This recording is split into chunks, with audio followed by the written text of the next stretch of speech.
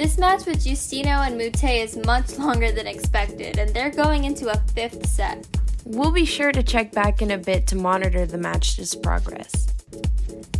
Josefina, where are you? It's been an hour. Somebody must have won by now. Holy moly, I completely forgot. But wait, it looks like they're still going. Well, there's no way it'll last more than 30 minutes at this point. Shravya, I've been watching this score for 2 hours and the score just keeps going up, up, up. No, wait. Giustino finally won after a 3-hour final set that ended in 18-16.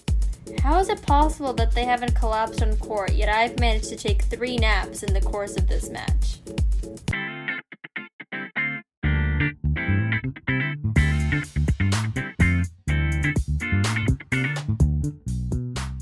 Hello everyone and welcome to Hold On to Your Racket, the podcast for tweens, teens, and other young tennis fans. We're your hosts Shravya and Josefina.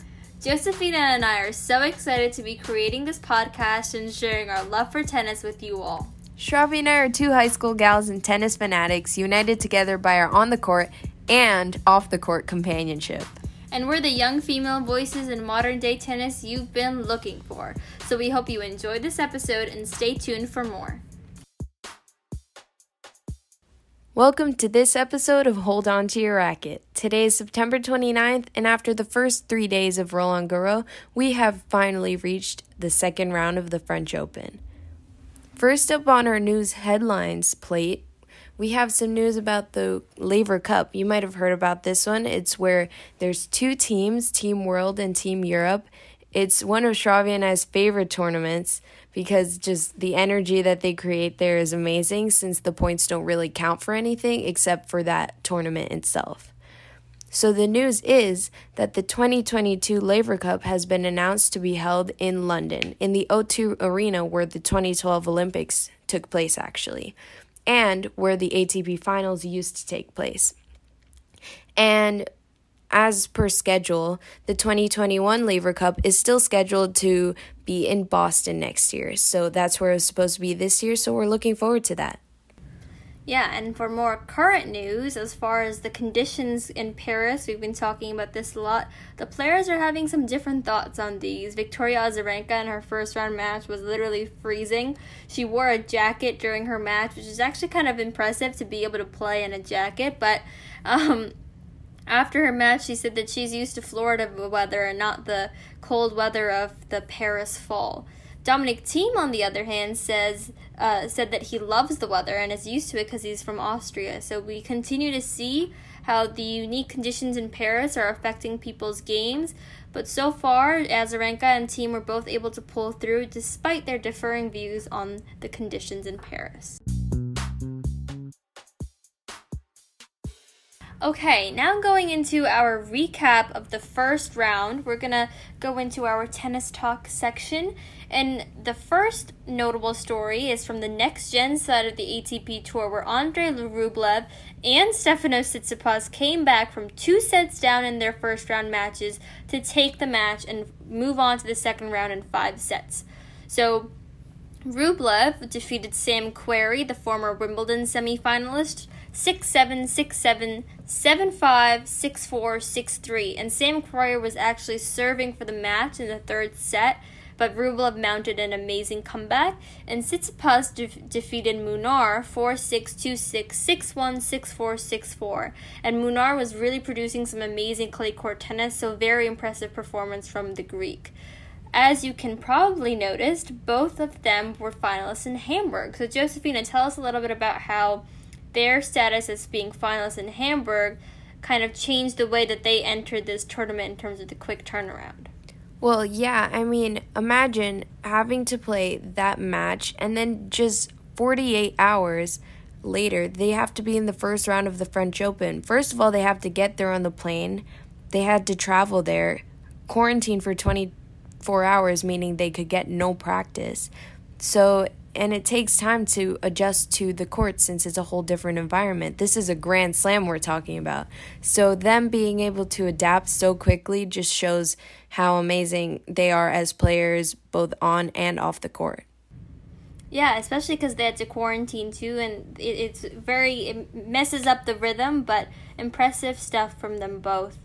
All right, and we also have another story that kind of took the tennis, social media, and media world into a frenzy in the first round. Yeah, so this Mladenovic versus Sigmund match, where Mladenovic had set point at 5-1, but then Mladenovic lost six other set points to lose that set 7-5 and the second set 6-3. But the reason that she lost that set point was because when she hit a drop shot to Sigmund hit it after a double bounce, but the umpire called it as not a double bounce, so that's what caused the controversy. Maybe it was the umpire's fault, maybe the cameras were off, we're really not sure, but even from like the television you could see that it was a double bounce. That's why it's so confusing. Yeah, so the controversy is a lot around who's to blame, whether it's the umpire's fault, whether it's bad sportsmanship from Sigmund, or did Sigmund even notice that it was a double bounce. But either way, I mean, I guess Mladenovic probably should have closed the match anyway, because she did have six other set points afterwards, but it is bad luck, especially given what happened to her at the US Open, with her ending up losing that second round match while significantly leading. So, as you know, in professional tennis, as you saw with the Djokovic situation, they can't use video replay unless it's Hawkeye, which is a little bit different. They can't use video replay for these types of decisions. So Mladenovic put the blame on the umpire and not on Sigmund. She said if Sigmund would have done it, i.e. if Sigmund would have surrendered the point, she would have all my respect and be super fair play, but she's not the one responsible. I think the chair umpire is the one that should be really focused on that call, which is totally fair.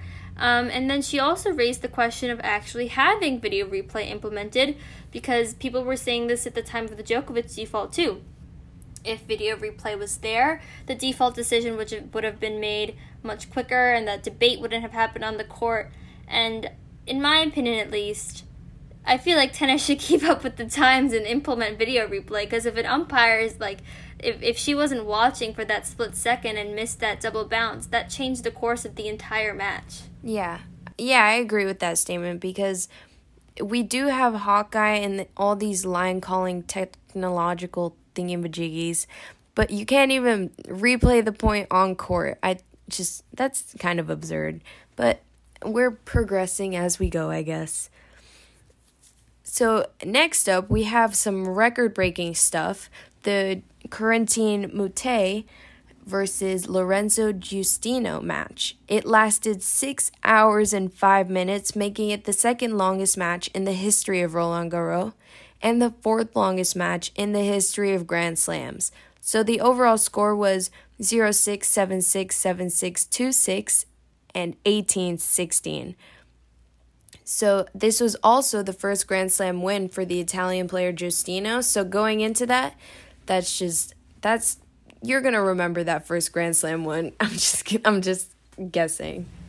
Yeah, and I think Moutet also had chances to serve out the match in the fifth set, which is also disappointing. But, I mean, that's what happens. That's why best of five tennis and not having a tiebreaker in the final set, both on the WTA and ATP side, can get pretty exciting at some points. So moving on to some of the other matches and the results from the first round, Josephina, let's take it away with the ATP recap. Yeah, just a quick summary of the ATP side of things in round one. Some of the top seeds that made it through were Novak Djokovic, Nadal, you might have heard of him, no, I'm kidding, Dominic Thiem, and Sasha Zverev. They all made it through in straight sets, so that was pretty cool of them, I guess. But there were also some notable upsets. So Martin Fucsovics defeated Daniil Medvedev, who was the fourth seed, 6-4, 7-6, 2-6, 6-1. But just for reference, Medvedev is just continuing his 4-time streak of never winning a match at Roland Garros, so I wouldn't really say it's notable, but he is the fourth seed. He was expected to go further, but here we are again, just like we were 4 years in a row. So moving on to when Gael Monfils, the 8th seed, was defeated by Alexander Bublik. So Monfils was also expected to go far, considering this is his home slam as a Frenchman, and we have been anticipating his return. But Bublik also threw in a signature underhand serve in there. If you remember, in the Hamburg Open, Bublik also did this against Christian Garin, who was just a little bit upset about it. Garin was not having it. But he did. He was not having that underhand serve. Bublik just threw caution to the wind and just decided, you know what, why not? Let's just do this. I mean, if it works, it works. Yeah, I mean, it kind of reminds me of the Kyrgios also does that a little bit. So also, another more notable upset is David Goffin. Even though he is the 11th seed, the fact is who beat him, and that's Jannik Sinner. He beat him 7-5, 6-3, 6-0. Goffin had a great hardcourt season, but the Italian teenager just got the best of him on clay, and we expect to see way more from him. That was super impressive stuff from Sinner. Yeah, Sinner continues to impress. And then if we go to the WTA side, some of the top seeds that made it through were Serena Williams, Simona Halep, who actually won on her birthday, Karolina Pliskova, Alina Svitolina, Sofia Kenin, Garbine Muguruza, who had a very close match, actually went to 8-6 in the third, and Kiki Burton. So they all made it through to the second round. And one of the most notable upsets was Coco Gauff defeating Johanna Konta in straight sets 6-3, 6-3. So the teenager continues to impress, and Konta reached the semifinals here last year, but otherwise she's always bowed out in the early rounds in the French Open, so great win for Gauff. And Tauson, the qualifier from Denmark, the 17-year-old who we were talking about in the last episode, actually defeated Jennifer Brady, and it went to 9-7 in the third set. So that is a very impressive win from her. That's definitely some great stuff from the teenager. Yeah, I mean, this was such a round for teenagers, especially considering Coco Gauff, Tauson, and also Sinner. Just all together, amazing stuff from the younger generation. For sure, and even with the Tsitsipas and Rublev comebacks, we keep seeing these young players do well. And however, one of the veterans that did bow out was Angelique Kerber. Yvonne defeated her handedly, and Shuai Zhang took out Madison Keys as well. So those are some big upsets there. Another interesting result was Yelena Ostapenko won her first-round match, and the only other time she's won a first-round match at Roland Garros was in 2017 when she ended up winning the whole thing. So statistically, based on the very limited data we have, Yelena Ostapenko is going to be your 2020 Roland Garros champion. You heard it here first.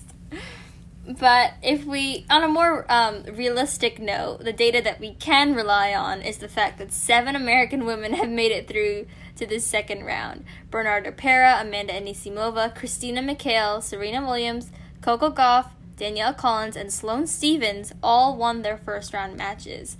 And one last great result that we saw was Daria Gavrilova from Australia, who used to be a really great top 20 player, came back after a year off due to injury. I think she has a protected ranking, and she took out the 24th seed Yastremska. And Gavrilova faces Eugenie Bouchard in the next round, which should be a good one because Bouchard also seems to be making a little bit of a resurgence after receiving a wild card into the French Open.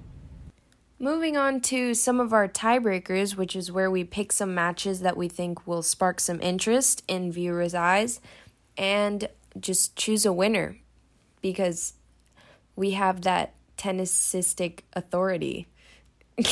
You bet we do. My first tiebreaker on the WTA side is Su Wei-Shea versus Iga Swiatek. So Shea has an eclectic playing style if you've ever seen her. And she likes to do a lot of slicing and a lot of cool shots. And Swiatek just took out last year's finalist Vondrousova. So I think that Iga Swiatek will probably take the win given her great first-round match. But Shea Su Wei could definitely challenge the young Pole. My WTA pick is Svitana Pironkova versus Serena Williams. So this would be a rematch of the U.S. Open quarterfinal. The moms are back at it again, but unfortunately not in later rounds, but still. They produced a great match last time. Pironkova's calmer playing style really balanced out Serena's more aggressive style, so it was really great match to watch and super entertaining. So I'm going to choose Serena Williams for the win because she did get the better of Pironkova last time, and Pironkova is a wild card into the French Open. So I don't know. Let's see what Serena Williams can do. Yeah, and if we're continuing our tiebreakers into the ATP side, the one that I've picked is Casper Ruud versus Tommy Paul, two other young players. So this is going to be a tough match for both of them, and I do think Casper Ruud will be stretched, but given his recent performance in Rome and Hamburg, clay is his favorite surface, I'm going to pick him for the win, but Tommy Paul is definitely a competitor to keep an eye out for because he could certainly challenge Ruud in this match. So my pick for the ATP side is Dusan Lajovic versus Kevin Anderson. Kevin Anderson leads 2-0 in the head-to-head, but Lajovic is seeded in this tournament. And it could honestly go either way because we know Kevin Anderson for his experience, especially at the US Open where he made it so far. But Lajovic has been playing well recently, especially at the recent Hamburg and Italian Open, so I'm going to give it to Lajovic for the win. It's time for the drumroll, please. Tennis ball first quiz. The segment we do here on Hold On to Your Racket, where Shravi and I do some trivia questions throughout the tournament that we are doing at the time, obviously. And then at the end of the tournament, we round up and tally up all those points to crown a tennis ball frizz quiz whiz. Shravia, take it away. Okay, so Roland Garros is obviously known as the clay court Grand Slam. So which of the following materials is not part of the Roland Garros court surface? A. Limestone, B. Brick, C. Granite, or D. Metal? C. Granite. That is correct. Granite is the material that is not part of the Roland Garros court surface. Nice. Okay. The longest match at Roland Garros remains the 2004 first-round encounter between Spaniard Fabrice Santoro and Frenchman Arnaud Clement. How much longer was it than Lorenzo Giustino versus Corentin Moutet's new second-place holder of a match at Roland Garros? Is it A, an hour and 14 minutes longer, B, 34 minutes longer, C, 28 minutes longer, or D, 47 minutes longer? I'm gonna guess C. Yeah, that's right. It is 28 minutes longer. I knew like an hour plus, would like a 7+ hour match would be way too long. So I guessed on the last three. But I think if we look at our overall score for the Roland Garros tennis ball frizz quiz so far, I think I'm leading 2-1. Yeah, I think so. Yeah. All right. So we'll see how we perform in our next tennis ball frizz quiz. So another one of our segments here on Hold On to Your Racket is our aces in our double fault section. So we kind of highlight some of the great things in the tennis world in the recent weeks and some of the not so great things. So our ace for today is actually a story about the late Supreme Court Justice Ruth Bader Ginsburg. So the New York Times reported that when RBG was a law professor in the 1970s, she helped a 15-year-old girl from New Jersey sue her high school tennis team for not letting her try out for the boys' team, and this was before Title IX. So I know this story was amazing to hear, especially to see how her legacy tied in with the tennis world, but I know for Josefina it was even more personal. Yeah, I mean, not yesterday, I meant last year, I was supposed to be the tennis team captain. And the thing in my school is that we don't have enough girls to create a girls' tennis team. So I would have been the boys' varsity team captain. So, I mean, that's pretty big for me. But when I read this story, it's just amazing to see how somebody's life achievements can reach so far throughout. Like, it even seeped into the tennis world and affected me, and that's why it was so personal. Yeah, but I mean, Claire, it's such a great story to hear and to see everything that she's done on a bigger stage, but even this small case was so nice to hear as two girl tennis players. On the other hand, we do have a double fault. So Mats Wilander, who was a retired professional tennis player, made a recent comment about Andy Murray following his first round loss to Stan Wawrinka. And Wilander said, quote, "I worry about Andy Murray giving us a false sense of hope he's going to come back one day. Does he have a right to be out there taking wild cards from the young players?" As a disclaimer, all the young French men's wild cards in Roland Garros also lost in the first round. Josephina, I will let you take it away with giving your thoughts on this Wilander comment. Yeah, just something that was just made this comment so much worse was that Andy Murray posted on his Instagram story sarcastically saying under it, "Love this, thumbs up."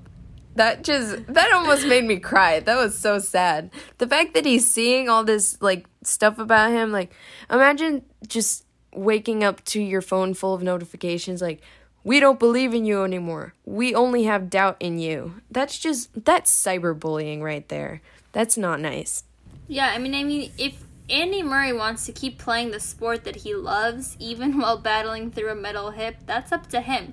You've seen, true champions like Andy Murray and Venus Williams. They are two prime examples of how two people who genuinely love the sport will continue. Venus Williams was playing on the third show court, where she's the player in the women's draw who has the second most Grand Slams out of everyone in that draw. Yet she's still out there playing.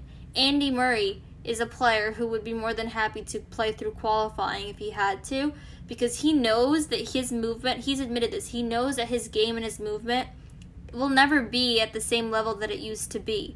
He has a metal hip. Of course it won't be the same way that it used to be, but he was still fair enough to be critical of himself. He said that match was one of the worst losses of my career, and I don't think I'm going to have another match like that from now until next year, because sure, my movement might not be the same, but my technique and my shot making and all of that, there was no reason for that to be below par. So you can tell that Andy Murray does have that in him to want to improve. He also said, "Hey, I beat Sasha Zverev a few weeks ago at the Western and Southern Open." Sasha Zverev went on to make the U.S. Open final. Yeah, give the man a chance. Yeah, he came back from 2 sets down against Yoshihiro Nishioka in the first round and won that match. And that was a marathon. So Andy Murray still has that grit in him, and maybe at some point, if he's already gotten a wild card into all the Grand Slams once and didn't make it as far as maybe he would have liked, I don't think that's going to keep him from trying, and no one should be out there judging him for keeping to play the sport that he loves, because that's up to him, and that's what a real competitor does. They don't give up. Thank you so much for joining us, and that is game, set, and match for today. If you like this episode, please let us know and stay tuned for more. We'll be providing you all the coverage of the French Open, upcoming tournaments, and updates on all the tea on tour. Email us at holdontoyourracket@gmail.com for any questions, and leave a rating on whatever platform you're listening on. Hold On To Your Racket is available on Spotify, Apple Podcasts, and Google Podcasts. Follow us on social media at Hold On To Your Racket on Instagram and at HOTYR_tennispod on Twitter. Our next episode will be released in a couple days, where we recap the men's and women's second round at Roland Garros and take a look at what's to come for the third round, so stay tuned for that. And remember, my name is Josephina. And my name is Shravya. That is, if you enjoyed this episode. If you didn't like it, please tell your friends my name is Tom and Shravya's name is Bob. See you next time.